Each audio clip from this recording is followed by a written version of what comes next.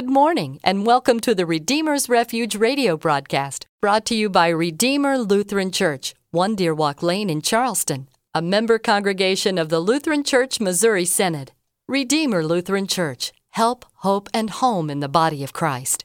The psalmist writes, God is our refuge and strength, an ever-present help in trouble. Psalm 46:1. This speaks to the hope God gives us amid the struggles of life. When life storms blow around us, our Redeemer, Jesus, gives refuge in the mighty fortress of our God. We pray this broadcast will remind you of that beautiful truth today.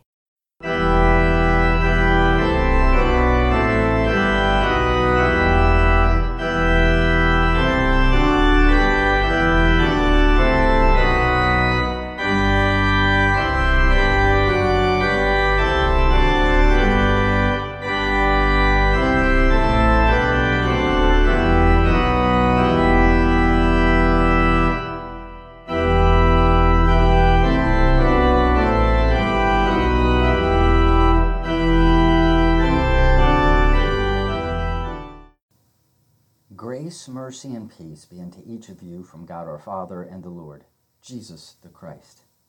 Amen. Let us pray. Almighty God, in Christ you make all things new.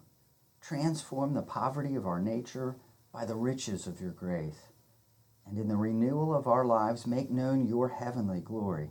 Through Jesus Christ, your Son, our Lord, who is alive and reigns with you in the unity of the Holy Spirit, one God, now and forever. Amen. Our reading for the second Sunday after Epiphany is from 1 Thessalonians chapter 5, verses 12 to 24. We ask you, brothers, to respect those who labor among you and are over you in the Lord and admonish you, and to esteem them very highly in love because of their work. Be at peace among yourselves. And we urge you, brothers, admonish the idle, encourage the faint-hearted, help the weak, be patient with them all. See that no one repays anyone evil for evil, but always seek to do good to one another and to everyone. Rejoice always, pray without ceasing, give thanks in all circumstances, for this is the will of God in Christ Jesus for you. Do not quench the Spirit. Do not despise prophecies, but test everything. Hold fast what is good. Abstain from every form of evil. Now may the God of peace himself sanctify you completely, and may your whole spirit and soul and body be kept blameless at the coming of our Lord Jesus Christ. He who calls you is faithful. He will surely do it. Today we pick up where we left off last week as we prepare ourselves mentally and spiritually for the work of our upcoming Congregational Summit. Here, I would ask you to put this at the top of your prayer list, that the Spirit would flourish and that the work we do for the kingdom of God would thrive. To that end, I want to remind you that the summit is not for us to get together to make resolutions, but to gain a greater understanding of Redeemer's purpose here in Charleston, and to bring a renewed sense of the mission and ministry where we are not neglecting the gifts God has given us. So, in our epistle lesson, we have a letter, again, about mission and ministry. Now, the letters to Timothy and Titus more specifically address pastors and have implications for the laity. Here in this first letter to the Thessalonians, we have Paul specifically addressing the congregation. Paul exhorts the church in Thessalonica, and he encourages us here at Redeemer, saying, we ask you to respect those who labor among you and are over you in the Lord, to esteem them very highly in love because of their work. Be at peace among yourselves. Now here, I immediately thought of one of our elders, Mike Sisson. Now, why Mike, you say? Well, Mike's vocation is that of a magistrate. And so he has the appellation of the Honorable Mike Sisson. And I also recall when I was first ordained of receiving some correspondence which was addressed with the honorific of the Reverend Frank C. Ruffato. But why the Honorable or the Reverend? Well, because by this sobriquet, the Honorable, we are acknowledging Mike's work to ensure justice is done for the victims of crime, and yes, for the perpetrators to ensure that the noble idea of innocent until proven guilty is not subverted and the suspect is properly set to get his day in court, among the other responsibilities that Mike has. Justice is important to us, and we are signaling that his work is important. It is highly honorable work. Now, the Reverend, on the other hand, is not because we revere or admire the pastor per se. Paul, in another place, reminds us that Christ gave the church pastors to equip the saints for the work of the ministry, for building up the body of Christ. Our call to honor or revere, then, is not merely for the sake of the person, but for the work that is done. And for the pastor, it is for being God's delivery man, who dispenses the gospel by word, preaching, teaching, absolving, by sacrament, baptizing, and serving the Lord's Supper, equipping you, beloved, for the building of the body of Christ.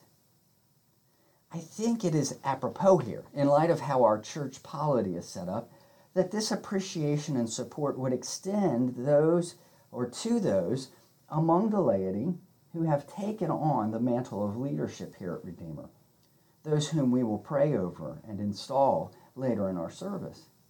That is our executive leadership team, the spiritual care team, elders, the facilities management team, trustees, the gospel sharing team, evangelism, the gifts and resources team, stewardship, and the discipleship team, Christian education. Not to mention other activities and teams such as community care, our second Saturday family event crew, and our Sunday servants.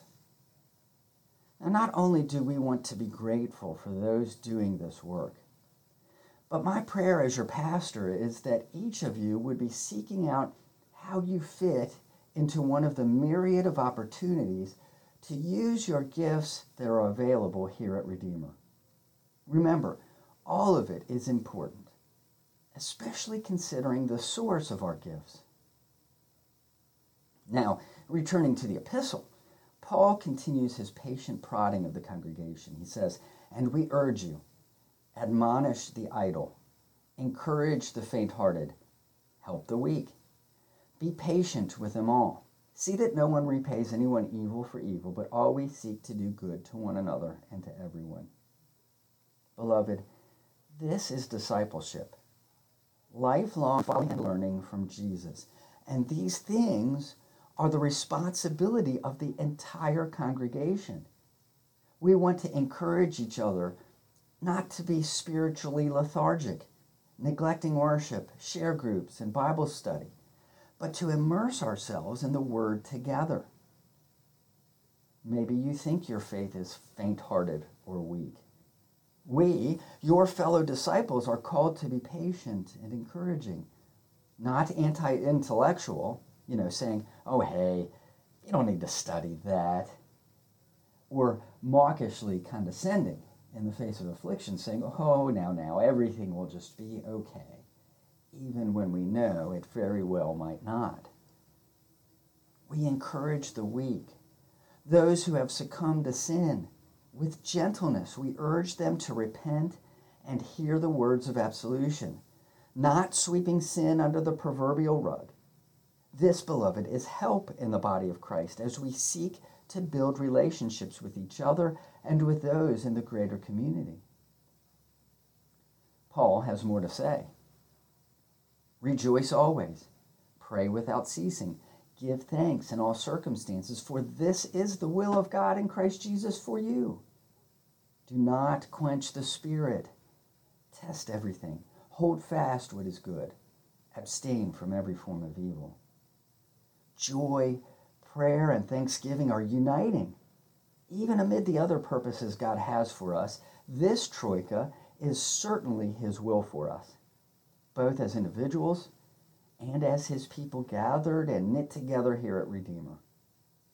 We should ask that through the Holy Spirit and His grace, by means of the daily exercise of reading and doing God's Word, He would preserve in us faith and His heavenly gifts, strengthen us from day to day, and keep us to the end.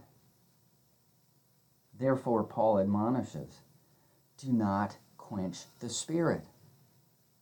Now, fire symbolizes the Holy Spirit, and here we do not want to put out the spiritual gifts He has given to us and is using to work through us. The disciplines of joy, prayer, and thanksgiving, then, are hope in the body of Christ. Prayer and study together allow us to grow in the knowledge of Jesus and share the message of the gospel with those who are outside the body of Christ. That is to say, to share the hope of Jesus that is within each of us, with each other, and those whom God has put in our paths. Now, Paul rounds out this teaching with a sort of benediction, saying, now may the God of peace Himself sanctify you completely, and may your whole spirit and soul and body be kept blameless at the coming of our Lord Jesus Christ. This, beloved, is the part of discipleship, lifelong learning from and following Jesus. That is your faith in action. This is God's sanctifying work in you as we are help in the body of Christ, being the hands, feet, and heart of Jesus. And more, as we simply do and say for and to others what Andrew in our gospel lesson said, hey, we have found the Messiah. And he brought him to Jesus. We, beloved, then are help, hope, and home to each other and to others. And the good news for all of this is that He who calls you is faithful. He will surely do it. Amen. Now, by the power of the Holy Spirit, may we rejoice in hope, be patient in tribulation, and be constant in prayer. Amen. Let us pray. Eternal Lord, our beginning and our end, bring us with the whole creation to your glory, hidden through past ages and made known in Jesus Christ our Lord. Amen.